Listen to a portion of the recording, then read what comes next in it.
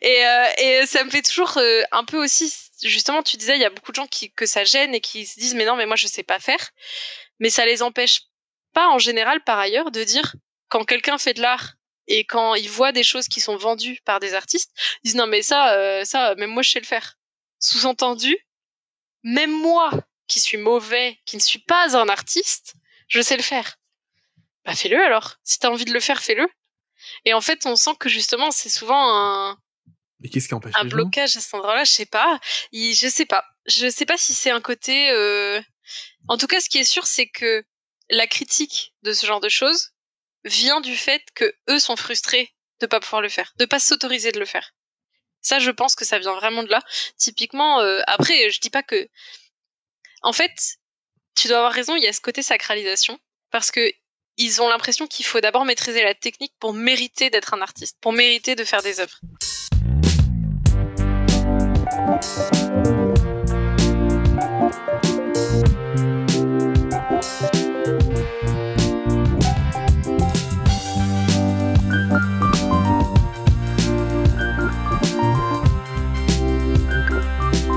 Bienvenue, je suis Nicolas Galita et tu écoutes le syndrome de la page noire, le podcast où je vais à la rencontre de personnes qui font de l'art, qu'elles se définissent d'ailleurs, ou non, comme artistes. On discute de manière libre autour des enjeux de la création artistique, comment trouver l'inspiration, comment garder la motivation, et puis comment gagner de l'argent quand on est artiste, puis plein d'autres sujets. Cette semaine, je suis avec Héloïse Romet. Je poursuis dans ma lancée des interviews à distance en attendant de pouvoir refaire un format en physique. Donc forcément, le son n'est pas aussi bon que si on avait été dans la même pièce, mais j'ai fait du mieux au montage, en tout cas j'ai essayé pour que ça reste agréable. Héloïse est une invitée spéciale puisque tout est parti d'une discussion sur le groupe WhatsApp de l'atelier. Héloïse a partagé quelque chose de spécial à propos de sa mémoire et l'un des abonnés s'est exclamé « Il faudrait trop qu'elle vienne en parler dans le podcast ». Tu verras, alors je te spoile pas, mais ça n'a aucun rapport avec un sujet artistique à la base, mais il se trouve que, par-dessus le marché, Héloïse pratique une multitude d'arts. J'ai donc profité pour faire d'une pierre deux coups. Ça a donné un épisode où on a parlé de ce qu'était l'art, ce qu'était l'inspiration, est-ce qu'écrire la suite d'un livre connu, c'est encore de l'art, pourquoi autant de gens s'interdisent de faire de l'art, etc. Installe-toi confortablement, et n'oublie pas de t'abonner au podcast si ce n'est pas déjà fait, c'est ce qui m'aide le plus. Dans tous les cas, je te souhaite une très très belle écoute. Bonjour Héloïse. Bonjour Nicolas. Tu connais comment t'as connu l'atelier? Parce qu'en vrai, je sais on sait aujourd'hui parce que t'es abonné à une newsletter qui s'appelle l'Atelier Galita. Comment t'es tombé sur cette newsletter? C'est une excellente question. Ça commence à faire un moment, donc je t'avoue que je suis pas sûre. Ah si, je sais. Je sais, bien sûr que je sais, je dis n'importe quoi. En fait, j'ai rencontré la première fois ce que tu faisais avec Dessine-toi un emploi. Parce que j'étais dans un job où on m'avait demandé de faire entre autres du recrutement et ça me plaisait pas. Et quand j'ai cherché des choses sur le recrutement, j'ai trouvé des choses plutôt sur la candidature, mais du coup qui avaient une réponse logique. Et je suis tombée sur Dessine-toi un emploi. Par ça, je suis tombée sur Link Humans à l'époque, qui est maintenant donc l'école du recrutement. Et en fait, je pense que du coup, j'ai dû m'inscrire à ta newsletter assez rapidement et avoir la transition pour l'atelier, quoi. Oui, ou alors je t'ai inscrit de force, parce qu'au début, quand je suis passé de Dessine-toi un emploi à l'atelier, j'ai pris les 1500 personnes qui étaient les plus actives, et je les ai inscrites d'office à l'atelier. Et les autres, tu vois. C'est possible. Cool. J'ai vu que t'étais passionné d'histoire. En tout cas, j'ai l'impression, j'ai vu sur ton Insta plein de trucs d'époque médiévale, d'époque victorienne. Comment on fait pour être passionné d'histoire? C'est une matière qu'en général ennuie les gens quand on était à l'école. Et ben, ça m'ennuyait quand j'étais à l'école. Ouais. Donc je sais pas si c'est bien sûr. En plus, j'avais un problème pour retenir les dates. Donc j'ai toujours eu ce bug avec l'histoire de mais pourquoi on me demande de retenir les dates et j'arrivais jamais. Et t'en as parlé déjà du fait qu'il faut plutôt apprendre la logique et pourquoi on se retrouve à tel endroit, etc. Et en fait, moi, ce qui me plaît dans l'histoire, c'est la vie quotidienne des gens, de l'évolution de la vie quotidienne. Donc c'est en plus pas ce qu'on a. Donc c'est pas ce qu'on apprend en histoire en plus. Ah oui, c'est très habituel parce qu'en histoire, souvent, on voit les grands personnages, on voit rarement la petite histoire. Et c'est comment ça. tu t'es passionné pour... Je sais pas exactement. J'ai grandi.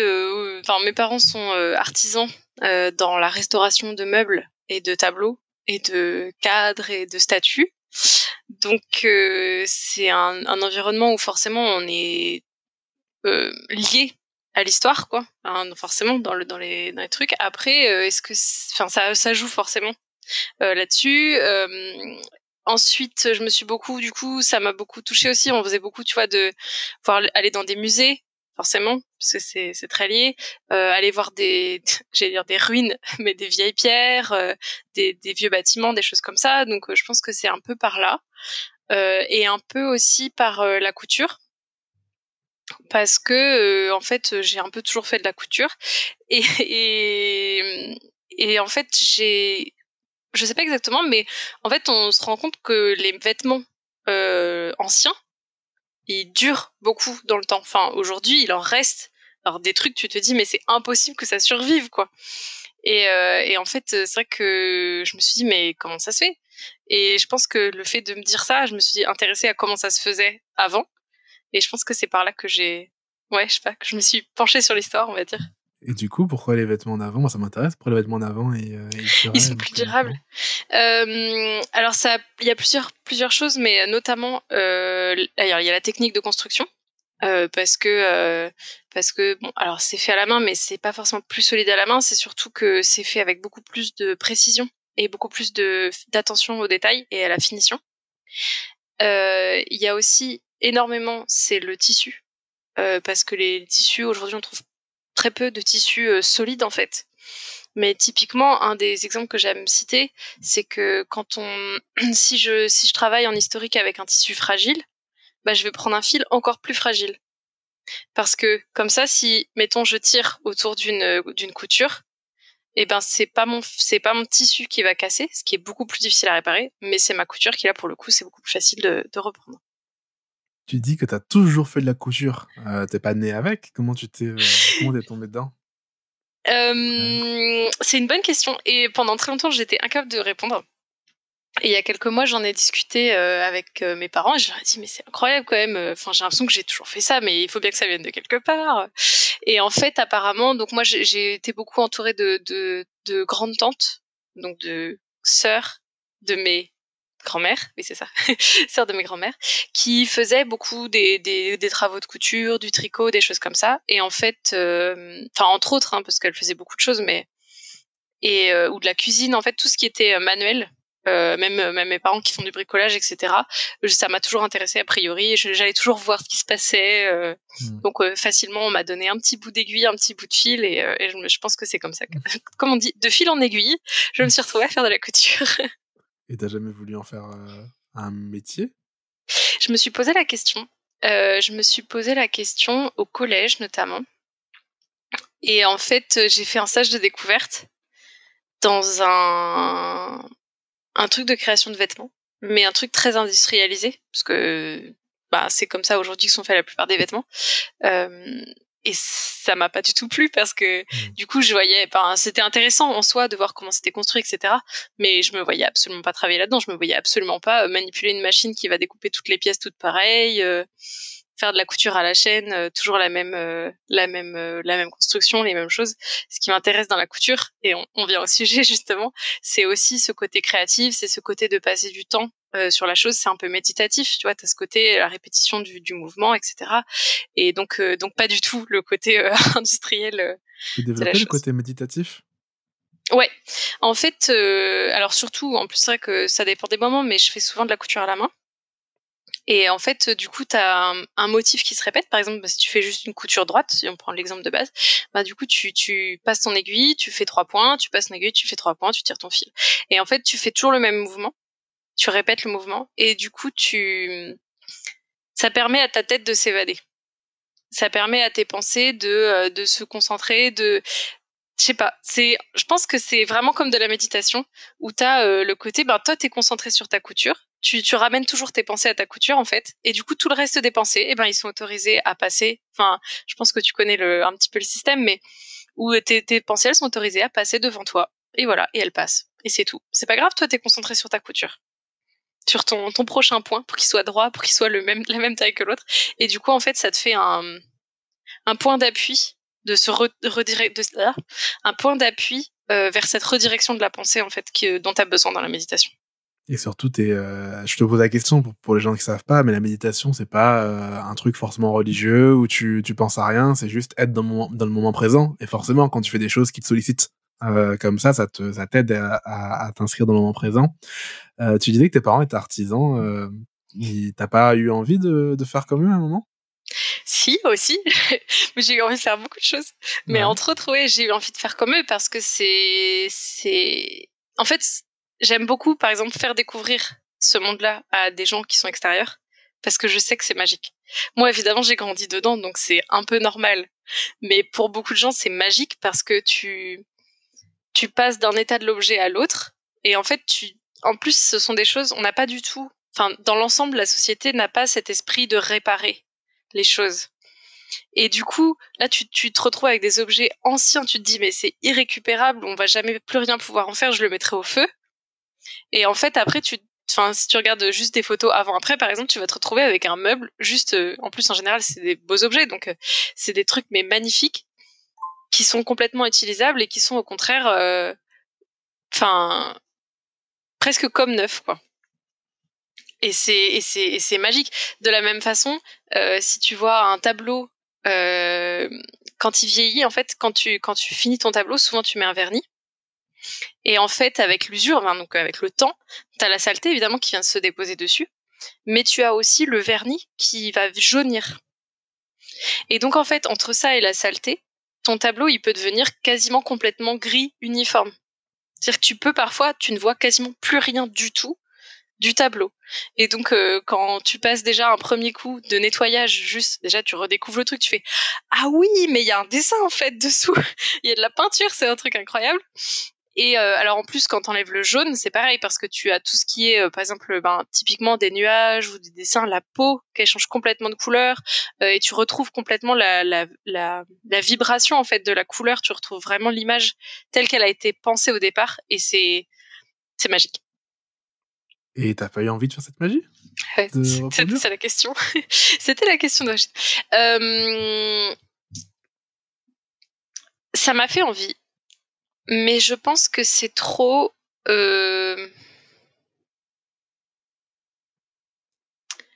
sais même pas comment dire. Je pense que c'est trop répétitif entre guillemets.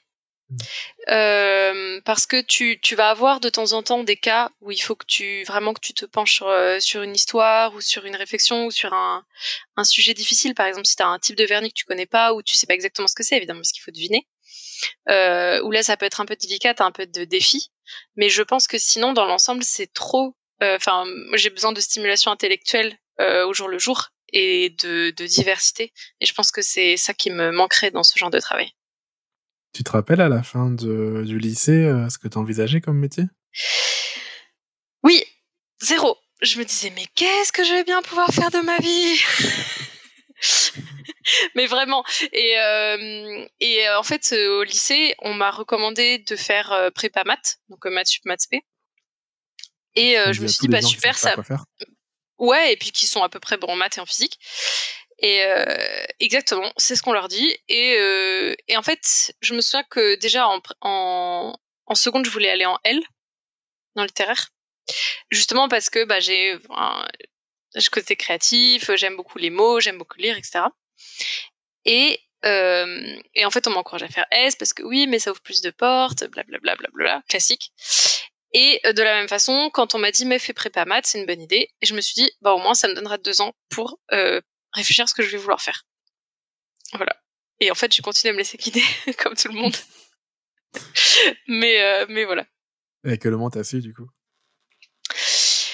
Quand à le Que tu moment j'ai sais su ce peut-être, que je tu sais voulais pas faire, tu d'ailleurs. veux dire? Ouais. Ben, j'ai l'impression que je sais, mais pas trop. C'est bizarre. En fait, là, je viens de finir 3 mois de projet, ils appellent ça Active Projet, c'est un programme avec Pôle emploi enfin pas avec Pôle emploi, mais financé par Pôle emploi, pour justement préciser un projet professionnel et tout.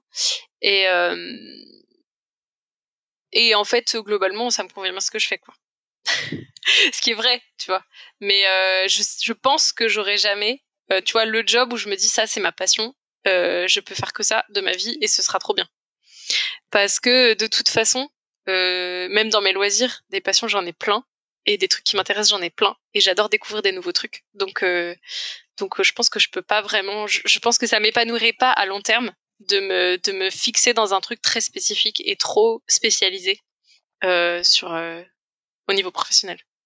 J'ai vu que tu faisais grave de loisirs entre l'écriture, le dessin, la peinture, la chanson, la couture, les trucs Ouais. médiévaux, l'époque victorienne, la cuisine. Que tu trouves où le temps de faire tout ça? Je fais par période. Je fais pas tout en même temps, du tout. En ce moment, je lis pas mal et je fais. Qu'est-ce que je fais en ce moment? Je reprends un peu la couture, donc je lis beaucoup et je refais un peu de couture. Mais par période, par exemple, il y a des moments où je passe tout mon temps à écrire. Il y a des moments où je vais. Ah si, en ce moment, je fais aussi un peu de jardin. Il y a des moments où je vais me concentrer sur le dessin. Il y a des moments, enfin, ça peut être des petites périodes, ça peut être sur 3 jours, comme ça peut être sur 5 mois, quoi. C'est pour ça que c'est aussi compliqué de diffuser mon art, et c'est un truc que j'ai toujours un peu envie de faire, de me dire ah mais je vais faire un blog ou une newsletter ou je sais pas quoi. Mais en fait, comme je fais plein de trucs super différents et que n'importe quelle chose que je fais, même des choses que je fais depuis toujours et tout le temps auxquelles je reviens, typiquement la couture, on en parlait. Et ben même comme ça, il y a toujours des moments, des périodes qui peuvent durer jusque 6 mois, 1 an, 3 ans, où je n'en fais pas. Et du coup, comme, enfin, j'imagine que tu t'es beaucoup renseigné sur ce genre de choses, il faut avoir sa niche un petit peu. Et genre, bah, moi, typiquement, à chaque fois, je me dis, bah, pas vraiment, en fait, parce que toutes les activités que je fais, je les fais par période. Donc là, récemment, il y a quelques mois, il y a quasiment 1 an, j'ai commencé une chaîne YouTube dans l'idée de me dire, au contraire, je vais passer sur un angle, tu vois, en me disant l'inverse, je vais trouver ce qui est en commun dans tout ce que je fais et trouver un angle pour partir de ça, pour faire un peu de tout sur ma chaîne YouTube. Et en gros, c'est les expérimentations et les aventures. Donc voilà, on verra ce que ça donne. Pour Tu l'instant, il y sais, a le 3 truc de vidéos. la... Bah, non, en même temps, avant d'avoir 10 Il faut bien vidéos, il en commencer faut 9. quelque Avant part. d'en faire 9, il en C'est faut ça. 8. Avant d'en faire 7. Enfin bref, t'as compris. C'est le truc de la niche, je trouve que c'est très stressant pour rien. Moi, ça m'en fait. Alors, c'est aussi une des raisons pour lesquelles j'ai arrêté d'essayer un emploi, qui pour le coup est une niche. Tu parles d'emploi et puis voilà. En vrai, dans le livre Voler comme un artiste, il y a un truc que j'adore qui est en fait le point commun de ton art, c'est que t'en es la créatrice. Et en fait, des gens vont se retrouver en toi. Regarde, toi, tu me suivais sur Dessine-toi un emploi, tu me suis sur l'atelier. C'est quoi la niche de l'atelier en vrai? Tu vois, je parle en vrai de tout et de rien. Donc, t'as essayé de montrer juste à des gens ce que tu fais? Ouais. J'ai Instagram. T'as vu que je faisais des petites choses. Souvent, quand je fais un truc, je le mets sur Instagram. J'ai un DeviantArt avec mes dessins. D'ailleurs, j'ai fait un dessin pas très longtemps, faudrait que je le mette dessus. J'ai YouTube, j'essaye de faire un petit peu. Je montre souvent autour de moi, mais physiquement, tu vois, proche dans mes proches. C'est bien mes proches comme terme. C'est exactement D'accord. ce que ça veut dire. Mmh. Ouais, voilà. Et en fait, justement, c'est ce que je te disais, c'est que pendant longtemps, j'ai essayé de vouloir le montrer, de partager. En plus, je suis une personnalité très optimiste, donc souvent je me dis, mais on a besoin de plus d'optimisme dans ce monde. Et donc, je veux partager ça un petit peu. Ça peut être au travers de mon art. Et, euh, et du coup, j'avais un peu ce problème de l'angle d'attaque pour trouver un point commun quelque part, de me dire, mais voilà, comment est-ce que je fais pour dire je présente ce que je fais, quoi. Ne fais pas Et en d'angle. fait, je devrais juste dire je présente ce que je fais. Mais Ouais, voilà. fais ateliergalita.com et après C'est ça. vous démerdez-vous. Tu vois, tu peux faire héloïseromet.com, démerdez-vous et tu partages les trucs. C'est ça. Ça Surtout que vient. t'as des gens C'est qui dans vont les aimer plans. la variété, en vrai. Oui, bien sûr. Ouais, bien sûr. Bah, la preuve, moi, typiquement, enfin, je suis plein de comptes qui font des choses un peu différentes. Au moins, une fois de temps en temps, des trucs différents, quoi. Mm. Tu disais que t'écris quoi?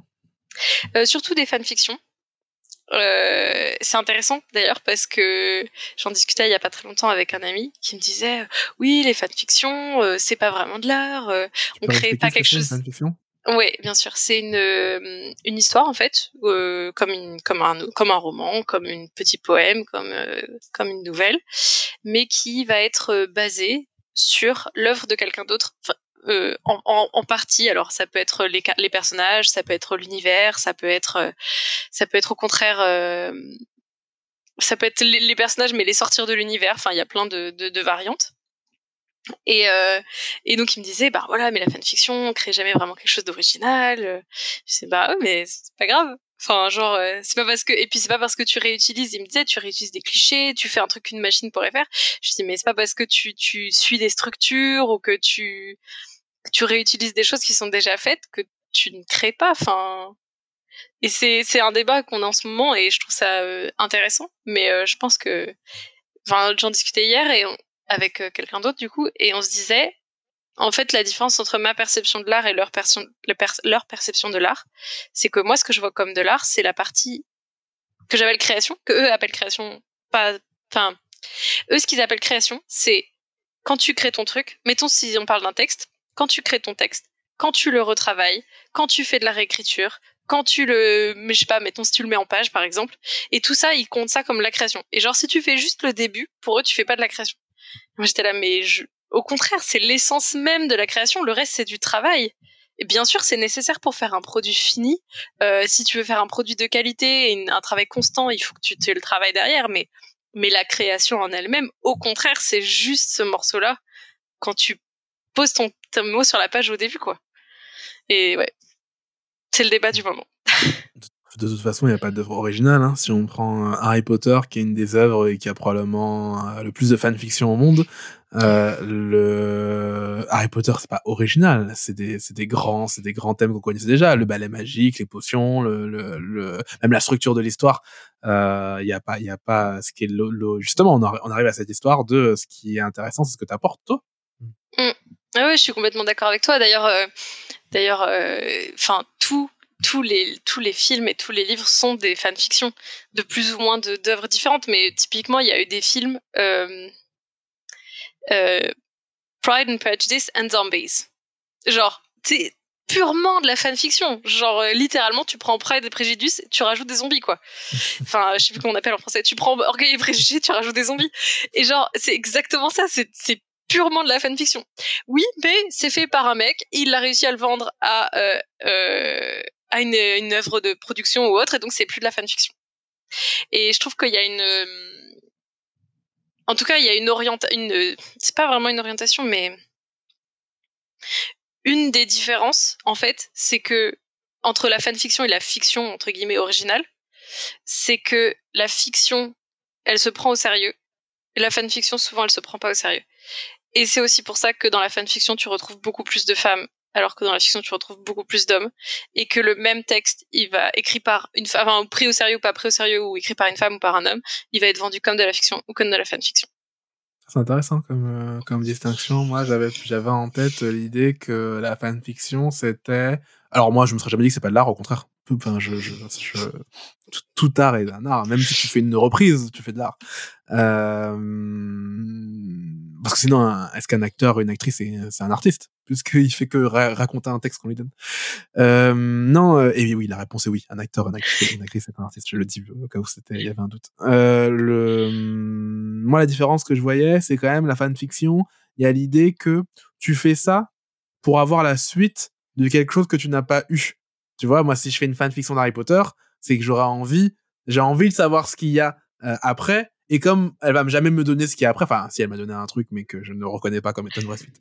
Mais comme j'ai envie de savoir ce qu'il y a après, bah, je vais l'écrire pour le partager aux autres fans. Tu vois, c'est ça que je vois comme une différence. Alors, c'est pas forcément ce qu'il y a après. Ça peut être au contraire quelque chose qui t'a manqué dans l'œuvre originale et que tu veux montrer justement. Tu dis bah il y a aussi cette approche là et ça manque. Et voilà, ça peut être ça. Je suis d'accord. Je pense qu'en grande partie c'est ça d'ailleurs. Mais du coup ça dérive aussi sur. Enfin je veux dire clairement tu vas avoir des fanfictions qui sont juste bah tiens et si on prenait tel truc et qu'on faisait ça et ce serait drôle. Tu vois ce que je veux dire? C'est pas forcément j'ai envie de voir ça. C'est tiens, ce serait drôle. Ou même des fois c'est quelqu'un qui te met au défi d'imaginer un truc ou qui te dit mais c'est débile ton truc et on pourrait très bien leur faire ça et ça. Et genre il y a beaucoup de gens qui disent qu'ils écrivent et qu'ils écrivent notamment entre autres des fanfictions par spite, je sais pas comment dire en français mais euh, par défi quoi. On leur a dit non mais c'est débile ton truc, on pourrait très bien te faire ça et tu vas me faire un truc toi. Et bah oui, faisons ça exactement. Et du coup voilà, et c'est vrai que Mais oui, c'est entre autres effectivement quelque chose qui t'a manqué dans la fiction originale justement. Et c'est cette partie qui te correspond plus. Ça rejoint ce qu'on disait tout à l'heure. C'est cette partie qui te correspond plus, que toi t'as pas vu dans la fiction originale. Et du coup, comme ta fiction originale t'a plu, tu t'es dit j'aurais bien aimé le voir quand même dans la fiction originale. Du coup, je vais le faire. Et C'est vrai. marrant parce que t'as selon les arts, t'as des tolérances plus ou moins grandes à la reprise. Tu vois, en chanson, en variété, les reprises, ça choque personne. En rap, ça choque tout le monde. Personne ne fait de reprise de rap pour une raison qui m'échappe. C'est très rare qu'on fasse de reprise de rap. Et là, tu vois, ce que tu me dis, ça me fait penser à autre chose parce que si tu disais que la fanfiction, c'est parfois un truc que tu aimerais voir, je pensais à une que j'ai lue sur Dragon Ball, où en gros, dans Dragon Ball, t'as deux personnages, Son Goku et Vegeta. Goku, c'est lui qui arrive sur Terre, et Vegeta, alors je spoil, mais en même temps, Dragon Ball, ça a 30 ans si vous l'avez pas lu. Je spoil, je préviens les gens que je vais spoiler Dragon Ball. Donc t'as Vegeta qui lui, arrive d'une autre planète, et les gens se disent, il serait passé quoi si c'était l'inverse? Si c'était Vegeta qui est arrivé en premier et Goku après. Et ça fait une fanfiction. Donc effectivement, c'est pas une suite, tu vois.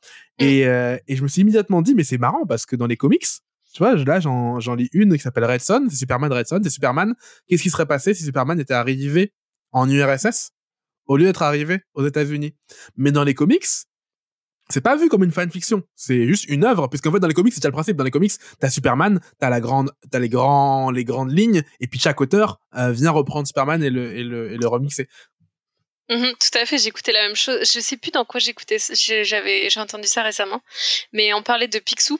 Ah bah si, c'était avec l'amitié dont on parlait d'art et de fanfiction et de création. Et il disait Picsou.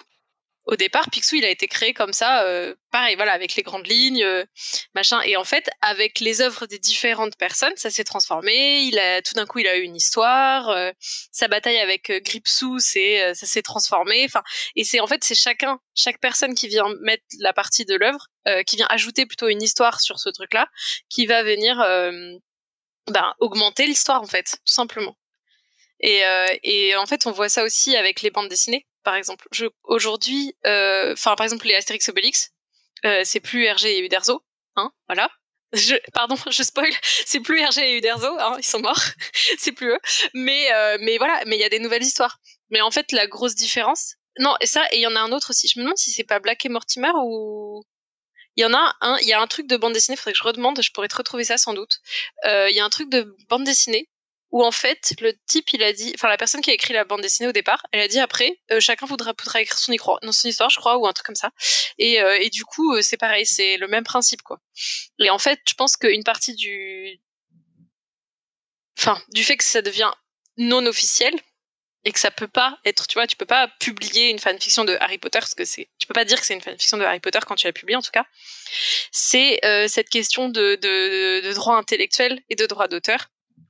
Parce que, en fait, si tu fais une fanfiction où, mettons que si on reprend Harry Potter, Harry finalement, il est arrivé, ses parents sont pas morts, ou oui, je sais pas, il a été hébergé par Sirius et Rémus au lieu d'être, par son parrain au lieu d'être arrivé chez les Moldus, etc. Ça change tout. Et au final, ok, t'as le concept, t'as un petit peu le monde, mais ce qu'on disait, le monde de toute façon, il a été piqué sur tout le folklore, enfin piqué. Oui, il est inspiré de tout le folklore qui existe dans l'histoire, quoi. Et voilà, et il y a les personnages, les caractères des personnages, mais des personnages comme Harry, t'en trouves partout, des personnages comme Sirius, t'en trouves partout. En vrai, tu changes les noms, c'est pareil. Et tu peux le vendre comme c'est pas une fanfiction. Et en fait, la fanfiction aura pas forcément, voilà, on prend toujours cet exemple-là, aura quasiment plus rien à voir avec le livre d'origine. Du tout. Et toi alors, t'as fait des fanfictions sur quoi? J'ai fait des fanfictions sur Harry Potter. J'ai fait des fanfictions. Raconte, vas-y, pitch-nous celle d'Harry Potter. Alors, elle commence à dater. J'en ai fait une où c'est Peter Pettigrew qui c'est triste, hein. C'est triste, c'est pas grave mais c'est triste. Peter Pettigrew qui du coup va se faire tuer par qui décide qui regrette sa décision d'avoir trahi ses amis et qui du coup dit bah tant pis, j'assume, je vais empêcher le seigneur, je sais plus exactement ce qu'il fait mais en gros il décide que il va aider ses amis, les prévenir ou essayer d'empêcher le Voldemort de faire quelque chose ou je sais pas quoi. Et en fait, c'est ses pensées au moment où il va mourir, quoi. Donc super joyeux. C'est quoi ce truc? Elle est publiée, elle est sur fanfiction.net. Oh. Et en fait, c'est drôle parce que j'ai des fanfictions sur fanfiction.net et j'ai des fanfictions sur Archive of Our Own, que tu dois connaître aussi si tu lis des fanfictions, sans doute. Pas du tout. Pas du tout. Archive of Our Own. Okay. Donc je pense que tu sauras l'écrire. Et en fait, au départ, j'étais sur fanfiction.net. Et en fait, c'est là où je faisais mes travaux. Et du coup, c'est en français principalement. Et en fait, quand je suis passée sur Archive of Our Own, j'ai principalement commencé à écrire en anglais. Donc au final, j'ai surtout d'un côté en français, d'un côté en anglais, quoi. Mais ouais, pareil, mais si ça t'intéresse de lire... Ah bah ça m'intéresse, on va me lire. Ouais. Tu ne vends rien? Je ne vends rien du tout, non. C'était ça ta question? Ouais. Et pareil en chanson, raconte-nous, tu disais que tu chantais... Ouais, alors la chanson. En fait, j'ai fait de l'école de musique quand j'étais petite, pendant plusieurs années. J'ai redoublé plusieurs fois mon solfège. J'ai détesté ça, ça n'avait aucun intérêt. Et j'avais notamment des cours de chant. Et en fait, j'avais continué le solfège pour pouvoir faire des cours de chant. Et j'ai essayé plusieurs instruments, hein, mais j'étais toujours revenue au chant. Et en fait, donc j'ai fait, je sais pas, des années de chant. Tant que je pouvais, en gros, ça me plaisait, donc il n'y avait pas de raison d'arrêter. Et tu sais, c'est du chant choral où tu fais chaque année, on avait un petit spectacle, un genre de chœur, etc. Très sympa. Et puis, en fait, j'ai toujours chanté, quoi. J'ai pas vraiment d'activité en tant que telle. Genre, souvent, mon mari fait du piano, donc souvent, on se fait des petits duos, des choses comme ça. Pendant le premier confinement, on a fait des petits spectacles avec les gens d'en face. Donc il y en a un qui fait de la batterie, un qui fait de la basse, et c'était énorme. Et on était chacun à nos fenêtres, et eux ils sortaient la batterie et nous on avait le piano le long du mur avec les enceintes et tout pour essayer de faire porter un maximum le son, et le micro et tout, et c'est très sympa, tu vois. Le gros problème que j'ai avec le chant, pour partager ça en tout cas, c'est que je suis très mauvaise en rythme. C'est-à-dire que déjà, mon rythme sur la chanson, il peut changer. Tu vois, c'est pour ça que je ferais bien du jazz peut-être, mais et même comme ça.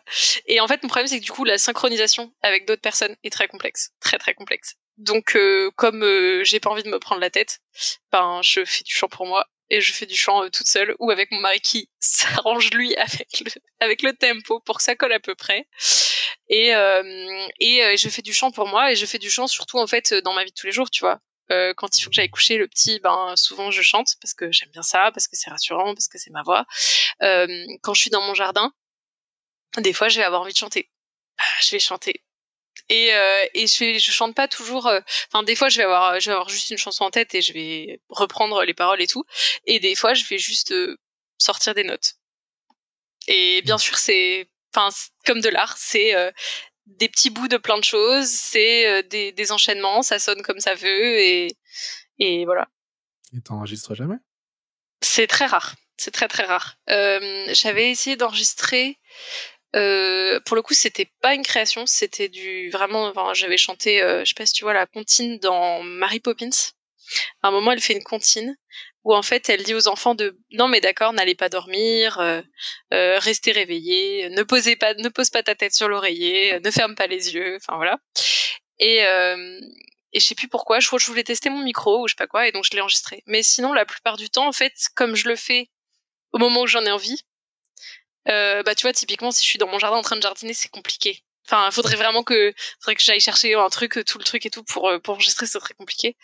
Et non, c'est vrai que les créations, je les enregistre pas trop. Ah, t'éprouves pas le besoin de le montrer à des gens, surtout. Non, ouais, c'est ça. Après, ça m'arrive de faire des improvisations s'il y a des gens qui font de la musique ou quoi. Je mets rarement de mots sur les improvisations, mais par contre, du coup, je vais faire des notes, quoi. Ok. Et la peinture, c'est venu comment? Ça a un rapport avec le fait que tes parents ils restaurent des peintures ou rien à voir? La peinture, ça a pas tout à fait à voir avec ça, mais un petit peu. En fait, donc ma maman, elle restaure des tableaux et des bois dorés. Enfin, à la base, elle restaure des meubles, mais bref, c'est toute une histoire. Très sympa, superbe.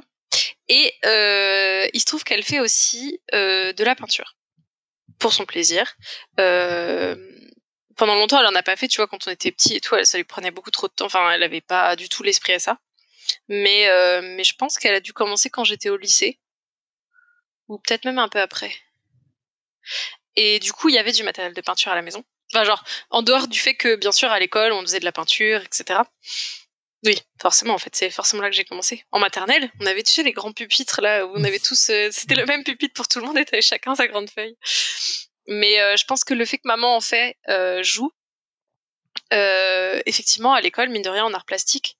Et puis, c'est vrai que dans mon village, il y a aussi pendant longtemps, en tout cas, il y avait chaque année, à la Pentecôte, un événement qui s'appelle... Je vais dire une bêtise. Pas grave. Le week-end des peintres. Le week-end des peintres à Saint-Sévery. Et du coup, pendant le week-end des peintres, comme c'est les trucs du village, qu'on est les enfants du village, etc., souvent on participait à l'atelier. Il y a un petit atelier d'animation pour les enfants. Donc là, je faisais souvent de la peinture aussi, tu vois. Et voilà. Et après, la peinture, j'en fais pas régulièrement. Mais de temps en temps, je me dis, tiens, je vais faire de la peinture, tu vois.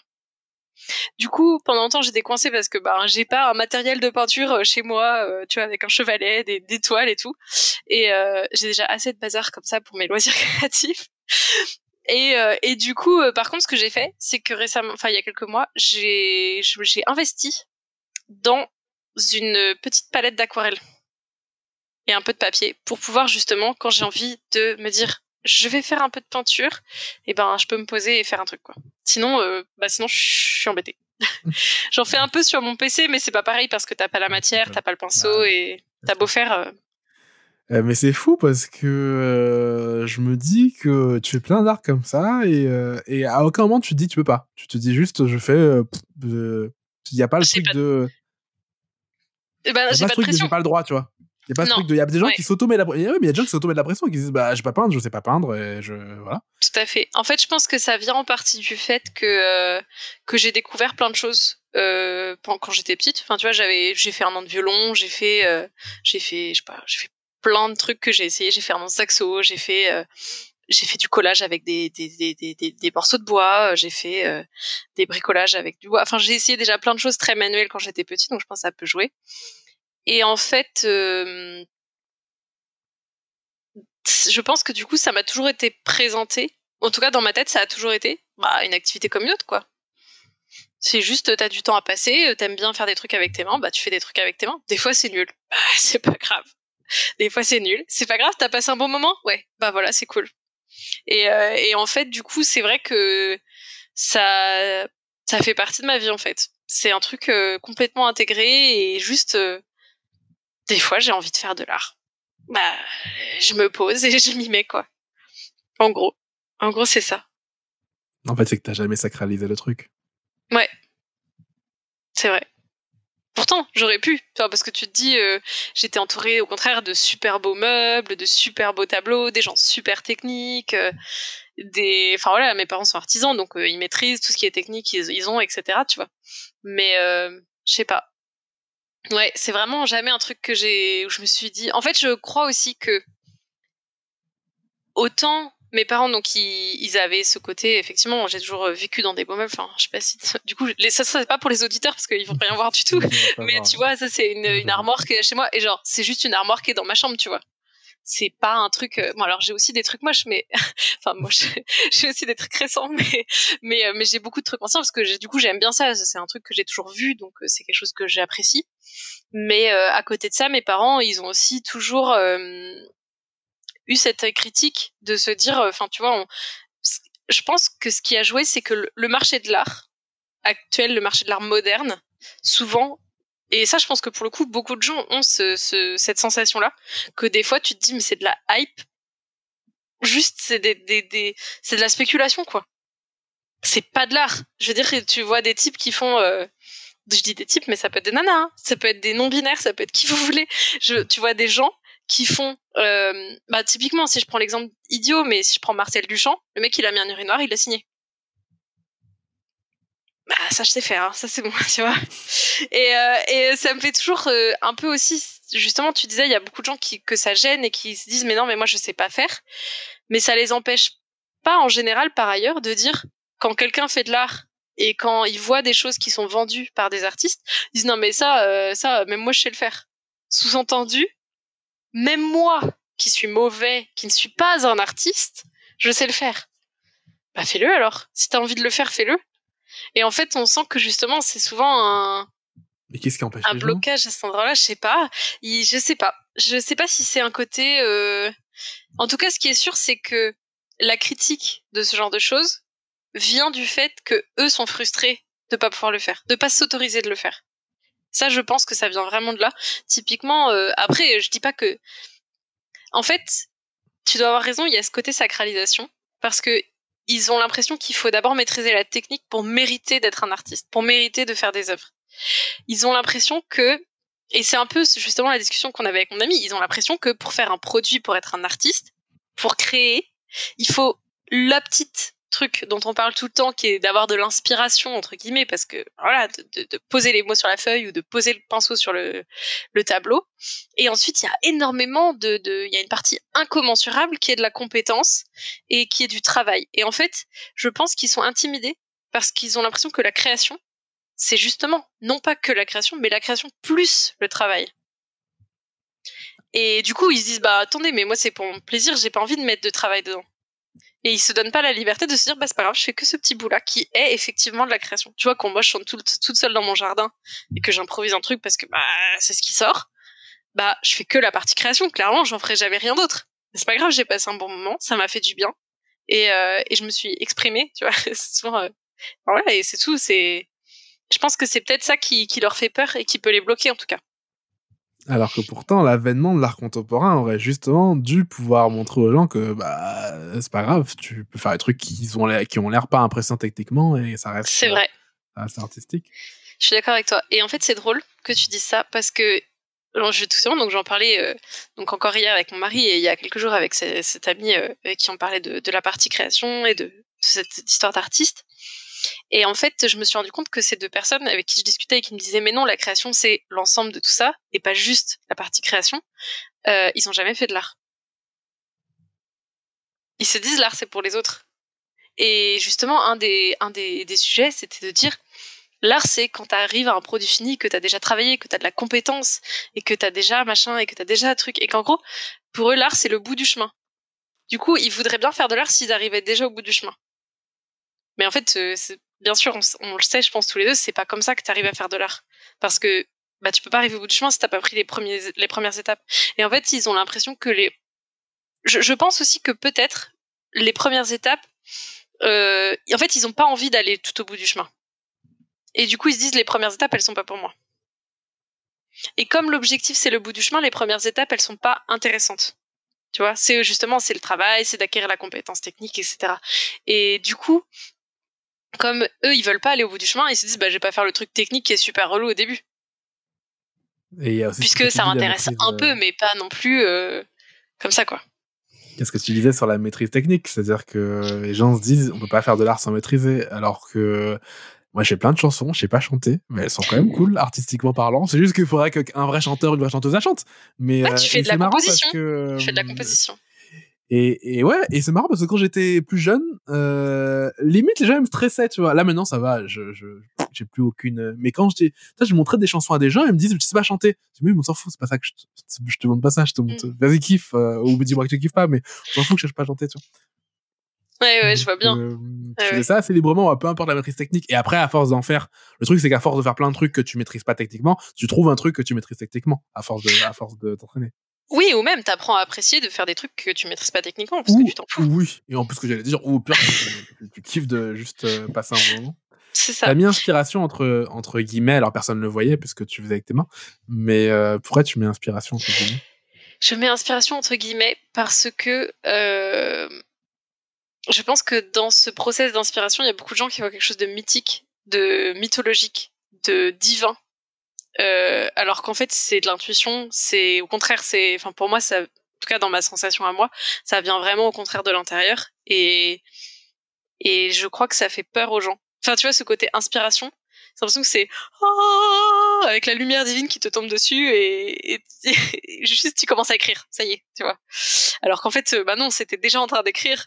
Et éventuellement, t'as la sensation que ça se réchauffe un peu sur ton dos parce que juste tu kiffes, quoi. Et effectivement, tu pourrais visualiser la lumière divine qui vient chauffer le dos de ta nuque parce que t'es en train de travailler, mais c'est pas ça. C'est l'inverse.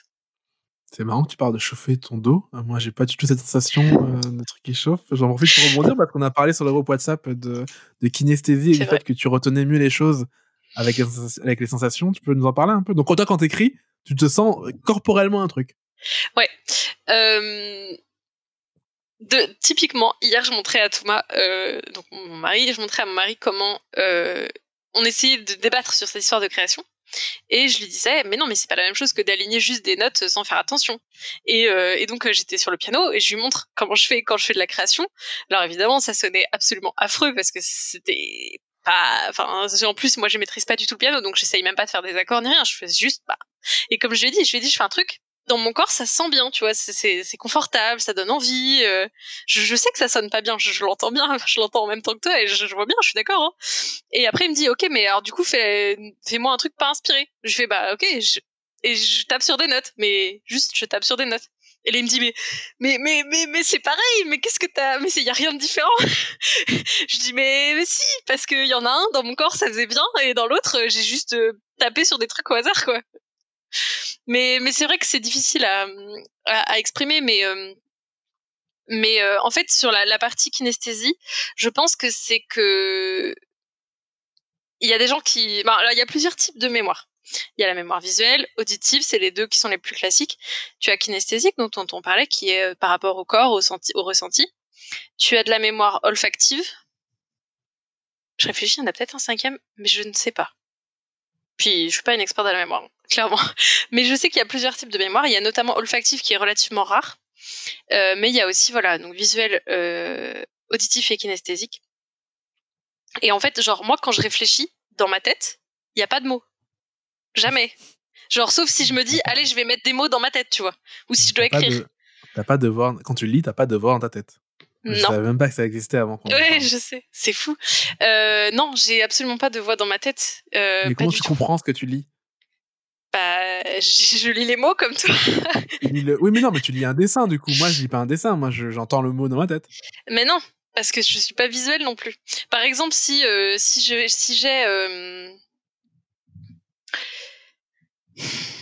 typiquement, tout à l'heure, quand je t'ai parlé de la lumière, de l'image qu'on se fait quand on cherche une image, si je voulais le mettre en film, de l'inspiration, je mettrais le mec avec la lumière dorée divine qui vient d'arriver. Et ben, moi, quand j'imagine la lumière divine, alors je suis capable, avec un peu d'effort, de la visualiser, ou même effectivement de voir le mot, ou voilà, de le mettre sous différentes formes. Mais la première chose que j'ai sentie, c'est de la chaleur ici, dans le haut de ma nuque. Et c'est pour ça que je t'ai parlé après du fait d'avoir de la chaleur dans le haut de ma nuque, parce que c'est ma principale source d'imagination. C'est genre... Oui, donc c'est pas que la mémoire. C'est aussi ton imagination qui fonctionne comme Ouais, ça. c'est la façon dont je réfléchis, en fait. Et souvent, je dis souvent aux gens, je ne suis pas capable de réfléchir comme j'ai l'impression que les gens le font, tu vois, officiellement, entre guillemets. Et parce que je ne mets pas des mots sur mes pensées, je ne mets pas des images sur mes pensées. Mais par contre, si tu me demandes de les formuler, quand je vais devoir les écrire ou les dire à quelqu'un, bah là, tout d'un coup, je vais en avoir. Et je vais avoir une opinion, une pensée ou quelque chose, tu vois. Mais tout est en background dans ma tête tout le temps. Je Mais sais elle pas. vient d'où, l'opinion, si t'as pas de voix? Elle est formulée comment? Ton corps, c'est t'as de la chaleur dans chaque doigt et chaque doigt correspond à un truc. Comment c'est possible? Je pense que ça, c'est plus lié à l'intuition. Et je crois que c'est toi qui devais en parler dans une des formations où tu disais l'intuition, c'est du savoir stocké. Oui. Et pour moi, je pense que toutes mes avis, enfin, pas tout évidemment, mais une bonne partie de mes avis qui vont se formuler comme ça, etc., en fait, ils sont dans mon intuition, tu vois. Ils sont stockés quelque part par rapport à tout ce que j'ai lu ou tout ce que j'ai pu voir ou tout ce que j'ai pu vivre et imaginer ou expérimenter ou entendre ou lire ou voilà. Et en fait, ça ressort déjà mâchouillé par mon intuition et par mon inconscient qui me dit bah voilà, c'est ça ton avis, quoi. Et en fait, quand on me demande un avis, je vais pas réfléchir à ce que je vais dire, je vais le dire parce que le fait de le dire, ça va faire ce côté justement formulation et ça va sortir comme quelque chose que je pense vraiment. Je sais pas si ça... C'est compliqué, hein, comme... Mais je sais pas. quand on se parle, t'as pas une deuxième voix dans ta tête qui te parle, toi. T'as pas parce que, ok, quand tu lis, t'entends pas, mais quand tu penses pas avec des mots dans ta tête. Non, jamais. Enfin, C'est où? alors ce que je disais, ça peut m'arriver. Typiquement, ou quand j'ai parlé pendant longtemps, ou des fois je me force à mettre des mots dans ma tête pour ralentir, en fait, tu vois, pour me dire, je formule. En général, pendant un moment, j'essayais de le faire dans ma tête. Et en fait, c'est frustrant parce qu'après, je me trouve coincée, entre guillemets, en mode, j'ai une voix dans ma tête. Du coup, j'arrive plus à arrêter de penser avec des mots et ça me stresse, tu vois. Et je me dis, mais comment font les gens qui ont tout le temps des voix dans la tête? Bah, on a C'est toujours le des truc. voix dans la tête. Mais sauf que vous avez toujours, donc voilà, c'est l'inverse. Ce serait de tout d'un coup plus penser avec des voix qui seraient super stressants. Mais du coup, comme moi, je suis capable de formuler des mots, c'est beaucoup plus facile que de faire dans l'autre sens, évidemment. Et du coup, je suis capable de me dire, par exemple, j'essaye de me dire, tiens, je vais répéter telle ou telle chose, donc je l'imagine dans ma tête entre écrit et audio. Et après, du coup, j'ai des mots dans ma tête. Mais en fait, la façon la plus efficace de faire, je m'en suis rendu compte avec l'exercice, c'est d'écrire. Et c'est pour ça que je fais du journal aussi. C'est que, en fait, ça me permet d'écrire. Ça me permet de formuler mes pensées. Tous les jours? Et comment? Tous les jours? Non. J'ai essayé à plusieurs périodes de faire les pages du matin, notamment. Et j'ai un carnet que j'ai repris un petit peu à la suite de ton live sur Julia Cameron. Et Tu pourrais expliquer les pages du matin pour les gens qui... ouais, tout à fait, bien sûr. En fait, les pages du matin, l'idée, c'est d'écrire. Alors, techniquement, théoriquement, c'est 3 pages. Moi, je dis toujours 1 à 3 pages parce qu'en plus, j'écris dans un carnet à 4, donc ça va. 1 page, c'est déjà bien en général. Des fois, quand j'ai pas le temps, 1 page, c'est bien. Et c'est d'écrire en fait et de réussir à laisser son intuition justement parler et se mettre sur la page. Enfin, en tout cas, pour moi, c'est ça. Et j'imagine que pour quelqu'un qui a sa voix, c'est d'écrire sa voix au contraire. Et en fait, je crois que c'est bien pour l'explication des pages. Et je sais plus ce que je disais du coup. Oui, et du coup, ça me permet en fait vraiment de mettre ma pensée en mots et de ralentir un petit peu, tu vois, de me poser. Parce que justement, sinon, c'est pas formulé. Tu sais, c'est comme... Enfin, du coup, tu sais peut-être pas. Mais c'est comme de lire quelque chose, ça va beaucoup plus vite pour moi que d'écouter quelqu'un parler. Si, quand même. Moi aussi. Si, quand même, ouais. En fait, j'ai pas toujours la voix quand je lis. C'est-à-dire que si vraiment je lis vite, je vais avoir un mélange entre la voix et des symboles. C'est-à-dire que, tu vois, là, je regarde sur ma table, il y a marqué mon cœur mis à nu. Le mot cœur, je le reconnais instantanément. J'ai pas besoin d'entendre ma voix dire cœur pour que je vois visuellement que c'est le mot cœur. Donc, c'est une sorte de mélange. Quand je lis vite, j'entends plus la voix. D'ailleurs, c'est ce que disent les gens. Un des premiers trucs qu'on t'enseigne pour la lecture rapide, c'est d'apprendre à faire taire la voix et à regarder les mots sans écouter la voix, parce que la voix t'empêche de lire vite, en fait. Bah, du coup, oui, parce que effectivement, moi, c'est l'inverse. J'utilise la voix pour me ralentir, pour pouvoir formuler les pensées et avoir, ben voilà, c'est le même process, mais dans l'autre sens. Mais du coup, tu dois lire super vite. Je lis assez vite, pas énormément, plus vite que tout le monde, mais je sais que, bah tiens, pour les fanfictions par exemple, je sais, grâce aux fanfictions, je sais qu'en anglais, je lis 5000 mots en 30 minutes. Mais du coup, je me rends pas compte, mais ça assez moyen. vite a priori. En vrai, c'est moyen vite, je dirais. Ouais, je dirais que c'est un peu vite, mais pas... 5000 mots sur Medium, il annonce 30 minutes de lecture environ. Ouais, bah donc tu vois, ça doit être à peu près ça. Et t'as des images quand tu te souviens des choses? Ça peut moi, arriver. j'ai pas d'image pour le coup. Enfin, j'en ai quelques-unes, tu vois, mais pas comme les gens. Quand j'entends raconter les gens leur vie, je me dis, mais attends, mais vous avez quasiment vous fermez les yeux, vous avez des films de vos mémoires. Moi, j'ai pas de film de ma mémoire. J'ai pas pareil, je peux pas bien imaginer les choses visuellement. C'est d'ailleurs pour ça que j'ai pas un bon sens de l'orientation. Parce que je suis pas capable de me projeter en 3D parce que j'arrive pas à créer des images dans ma tête. Non, ça va. Mon sens visuel, j'y arrive. C'est pareil, c'est un peu comme l'audio. C'est pas instinctif, mais j'y arrive. Par exemple, quand j'ai beaucoup repensé à une scène, souvent je me suis fabriqué des images en fait. J'imagine, enfin, je me doute qu'il y a une partie des images qui sont réajoutées, tu vois. Mais quand j'écris, par exemple, je visualise pas souvent. Et souvent, c'est un exercice, tu vois, quand on fait de la méditation et qu'on vous dit, imaginez un arbre, par exemple. Mais moi, quand je dois imaginer un arbre, je pense qu'imagine c'est un peu pareil pour toi. Enfin, sauf que du coup, ça c'est peut-être plus sur les mots, etc. Mais du coup, moi, presque, je le dessine dans ma tête, tu vois. C'est-à-dire que le trait, je mets pas avec ma main, mais le trait se dessine dans ma tête autour du tronc, autour des feuilles. Non, moi, il y a un arbre, genre une photo, mais elle est très floue. J'arrive pas à voir. Et c'est vraiment très, très. En fait, je me suis rendu compte que j'étais pas comme la moyenne des gens quand je me suis fait hypnotiser. Je suis très sensible à l'hypnose. Mais du coup, il y a un décalage entre le fait que je sois très sensible à l'hypnose et le fait que je n'ai pas de projection mentale. Et du coup, là, l'hypnotiseur, il le sait pas forcément, il le sait jamais. Et il essaie toujours de me faire des trucs avec des projections mentales. Souvent, tu vois. Alors, le truc musculaire, ça va. Il peut me bloquer les mains et mes mains sont bloquées. Par contre, il m'est arrivé dans un spectacle d'hypnose d'être là, de monter sur scène avec tout un groupe de personnes. Et le mec dit, vous êtes maintenant dans une maison et il y a un orage terrifiant, une tempête et tout.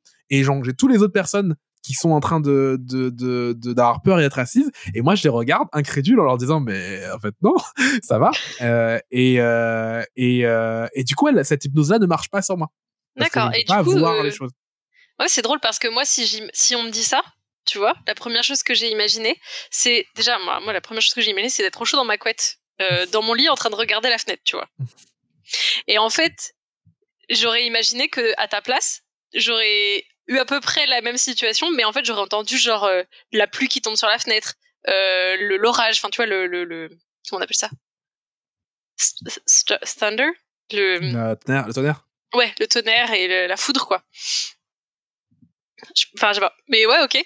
Ça marche, c'est Non, drôle. je ne vois pas les choses, et d'ailleurs c'était marrant parce que du coup je pense que à cette séance d'hypnose j'ai servi de meilleure preuve que l'hypnose ça marchait, parce que à la fois j'étais pas réceptif à des trucs et donc je me moquais en direct des autres, et à la fois quand je me moquais il m'attrapait et il m'endormait d'un coup pour que j'arrête de me moquer des autres, et d'un coup je tombais par terre et je m'endormais, tu vois. Ouais, Et donc comme quoi, c'est ça. donc les gens voyaient à la fois que j'étais à la fois incrédule, à la fois quand même bon sujet d'hypnose. Sensible. Ouais. Donc ouais, non, moi j'ai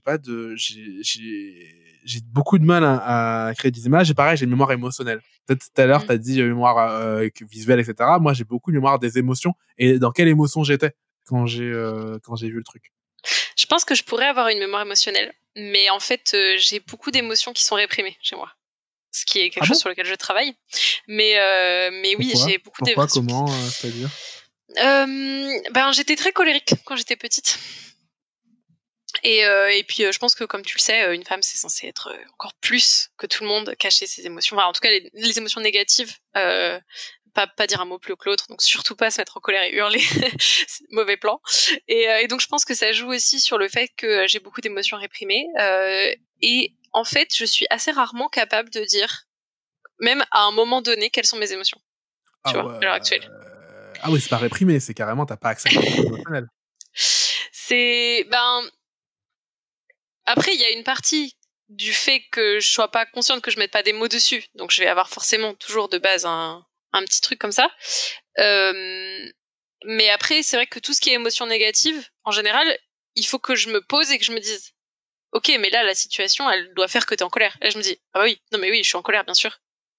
Ah ouais. Tu vois.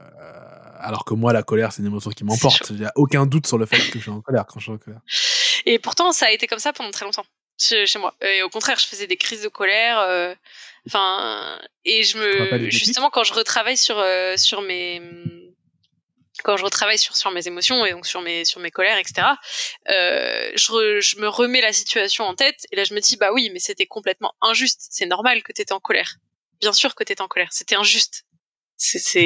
Tu te rappelles du déclic? Qu'est-ce qui a fait vers quel âge t'as arrêté de...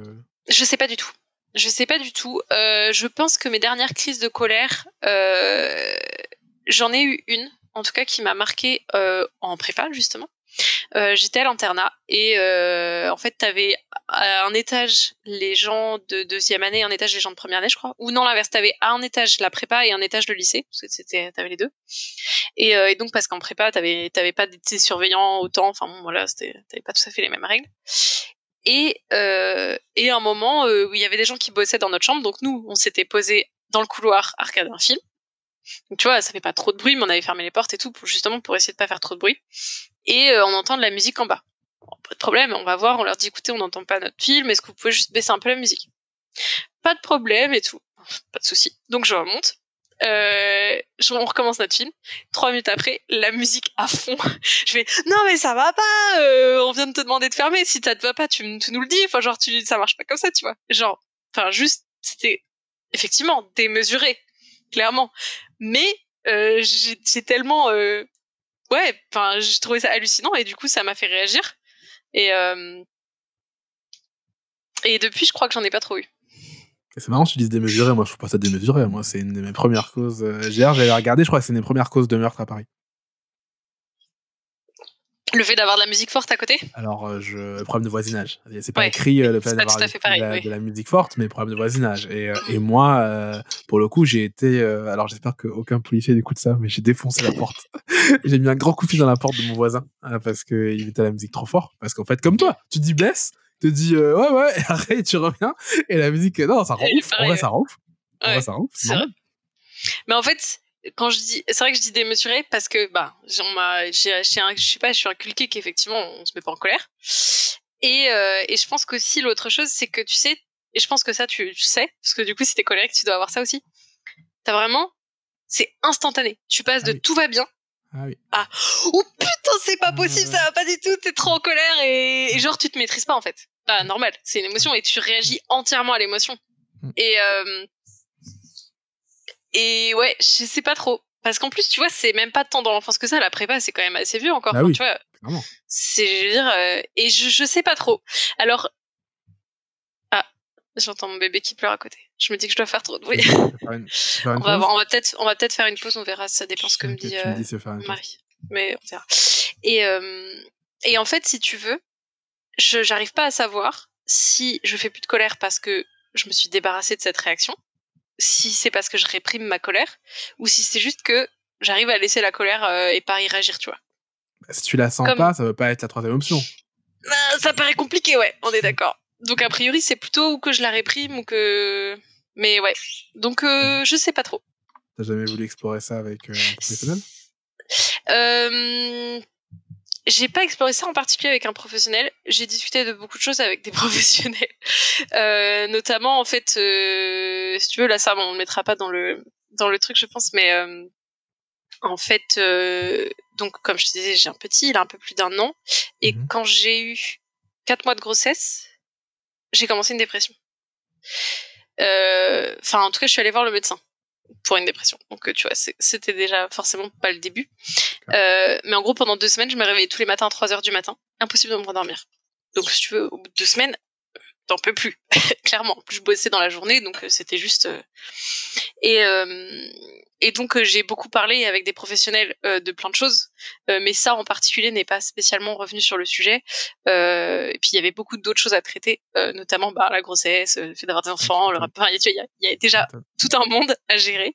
Donc effectivement, je pense que c'est pas forcément ce qui est ressorti en priorité. Ouais.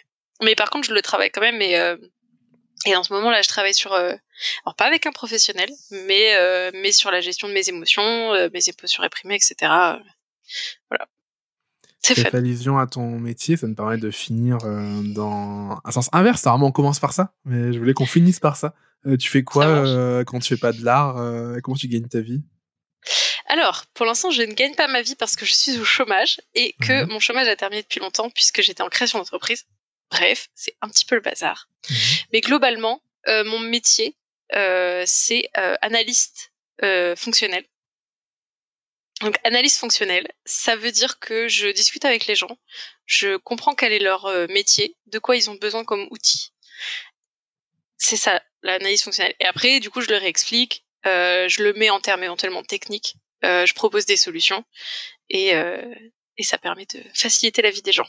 C'est un truc a priori pas artistique du tout. Alors, c'est pas artistique, mais par contre, ça demande typiquement trouver des solutions à des problèmes. Ça demande de la créativité. Bien sûr.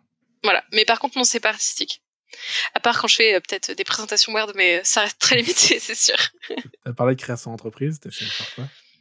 En fait, j'ai participé à, donc c'est pas moi le porteur de projet, mais j'ai participé à, je pense pas que tu connaisses, mais ça s'appelle Rustique. C'est un parc d'immersion. Donc le principe du parc d'immersion, c'est que c'est comme un parc d'attractions, sauf qu'au lieu d'avoir du spectacle ou des manèges ou des animaux, tu vas avoir un endroit clos, un endroit limité en tout cas, thématisé. Et on va proposer aux visiteurs on va leur donner une quête et on va leur proposer de venir vivre une aventure sur le parc. Voilà. Donc là, en l'occurrence, le thème, c'est médiéval fantastique, mais ça pourrait être science-fiction, ça pourrait être énormément de choses. Ça pourrait être l'artiste, par exemple. Ce serait encore autre chose, mais voilà. Et l'idée, c'est vraiment que le visiteur soit acteur, en fait, de son aventure. Donc voilà, j'ai participé à ça. Ouais, c'était très très cool. Très très belle aventure. Ok, et vers la suite, t'as une idée de ce que tu veux faire ou t'es en exploration Là, je suis un peu en exploration et ben voilà, je cherche un poste d'analyse fonctionnelle parce qu'en fait, ça me plaît beaucoup c'est ce qu'on disait tout à l'heure. J'en ai discuté beaucoup. On s'est beaucoup posé la question. Je me suis beaucoup posé la question. C'est qu'en fait, ça me plaît énormément parce que le problème qu'on a aujourd'hui avec l'abondance des solutions et avec la technique, on a l'impression qu'on peut claquer des doigts pour avoir quelque chose. Et du coup, le vrai problème devient d'être sûr d'avoir la bonne solution. Et ça, c'est typiquement mon métier, tu vois. J'avoue. Donc, je trouve ça... Et comme j'aime beaucoup aider les gens, et ben, je trouve ça génial d'être vraiment sûr de pouvoir les aider correctement, quoi. Et pas juste en leur mettant des bâtons dans les roues sans s'en rendre compte. Cool. Pour finir, est-ce que t'as un livre à recommander ou une musique à recommander, un truc à partager avec les gens qui nous écoutent? Sur la créativité ou... Non, ce que tu veux. Ça peut être une chanson que t'aimes bien, ça peut être un livre que t'aimes bien, ça peut être un film que tu viens de voir.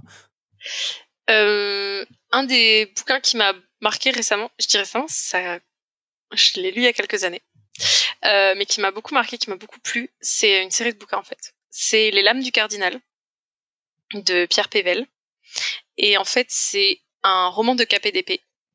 Donc ça, je pense que tout le monde voit à peu près le style. Mais dans un univers fantastique où les dragons existent, les gens savent que les dragons existent, et les dragons ont envahi la cour d'Espagne, enfin, maîtrisent en tout cas, sont très amis avec la cour d'Espagne. Et donc on joue des agents secrets Mais ils de la parlent, les couronne dragons? française. Les Oui, dragons oui, parlent? oui, oui, oui. Ah oui. Les dragons parlent. Les dragons parlent, oui. Et non, je sais plus où j'en étais. Mais en gros, les dragons essayent de conquérir l'Europe, quoi, et de revenir au chaos, etc. Et on joue, enfin les personnages principaux, je dis on joue parce qu'il y a un JDR qui fait avec aussi, mais bref, on n'a même pas encore parlé de JDR. On n'a pas parlé de JDR, c'est pas quoi un plus mal. JDR? Ah, Attends, en parler. je J'avais pas entendu finis. la phrase. Si, on peut en parler, Okay. mais je finis l'explication et après je parle de JDR, sinon on va pas s'en sortir. Ah oui, et donc les personnages principaux sont des agents de la couronne française qui travaillent à à combattre en tout cas l'influence des dragons sur l'Europe, et notamment en France. Ce qui est original, hein, parce qu'on parlait tout à l'heure de grands archétypes qu'Harry Potter a repris. Dans Harry Potter, il n'y a aucun archétype qui est étonnant. Là, pour le coup, les dragons, normalement, ne parlent pas dans l'archétype. Alors en fait, globalement non, mais les dragons sont quand même réputés être des bestioles très intelligentes. Et ça arrive assez fréquemment que les dragons soient capables de se transformer en humains, de se faire passer pour des humains, auquel cas ils parlent forcément, tu vois. Donc si, c'est quand même assez ancré dans le... Mais par contre, c'est vraiment des...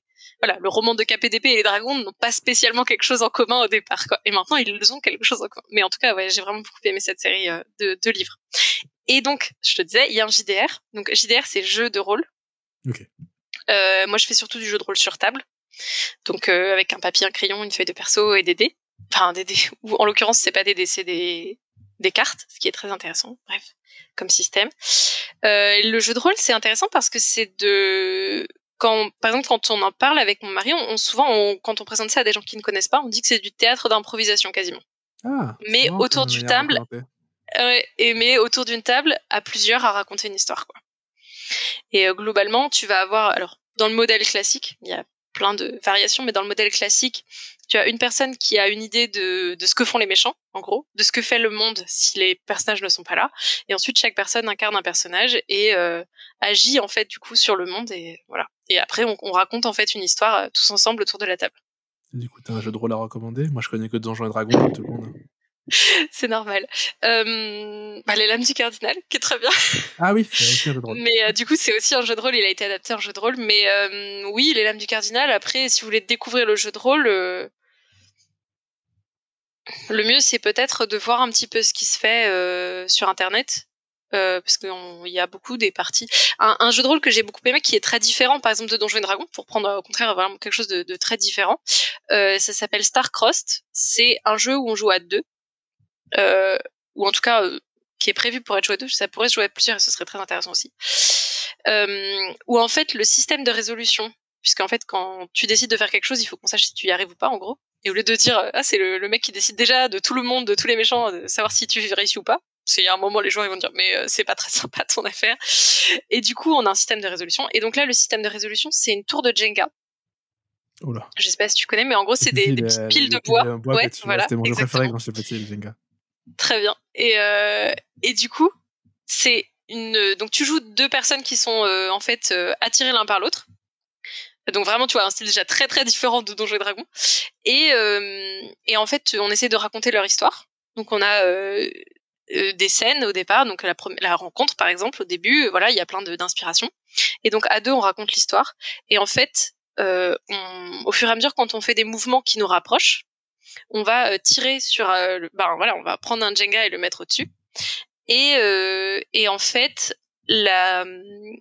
quand arrive la conclusion de l'histoire, enfin non, plutôt c'est pas ça.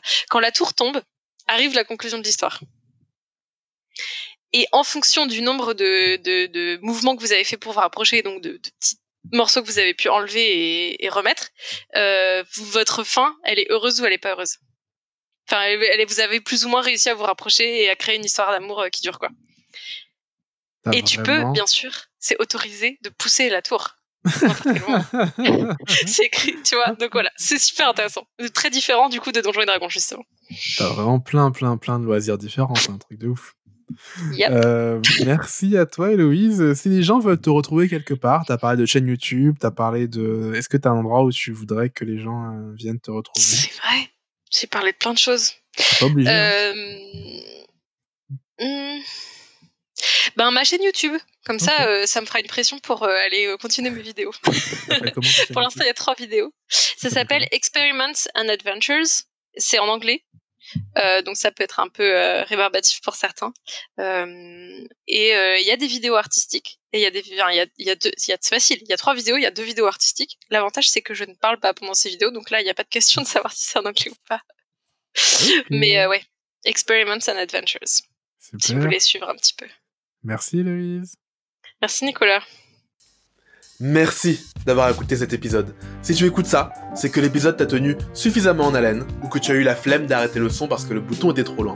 Si par un hasard extraordinaire, tu écoutes cet épisode alors que tu n'es pas abonné à l'Atelier Galita, c'est le moment de me rejoindre. Tape Atelier Galita dans Google et laisse ton email sur la page.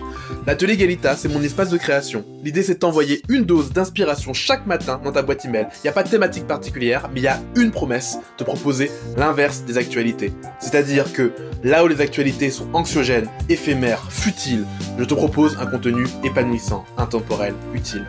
Tu peux évidemment aussi t'abonner sur la plateforme que tu utilises pour écouter et laisser un avis sur ce podcast. Ceci étant dit, je te dis encore merci de m'avoir écouté et à dimanche prochain, 18h, pour un autre épisode du syndrome de la page noire. D'ici là, garde la pêche et mange des poires.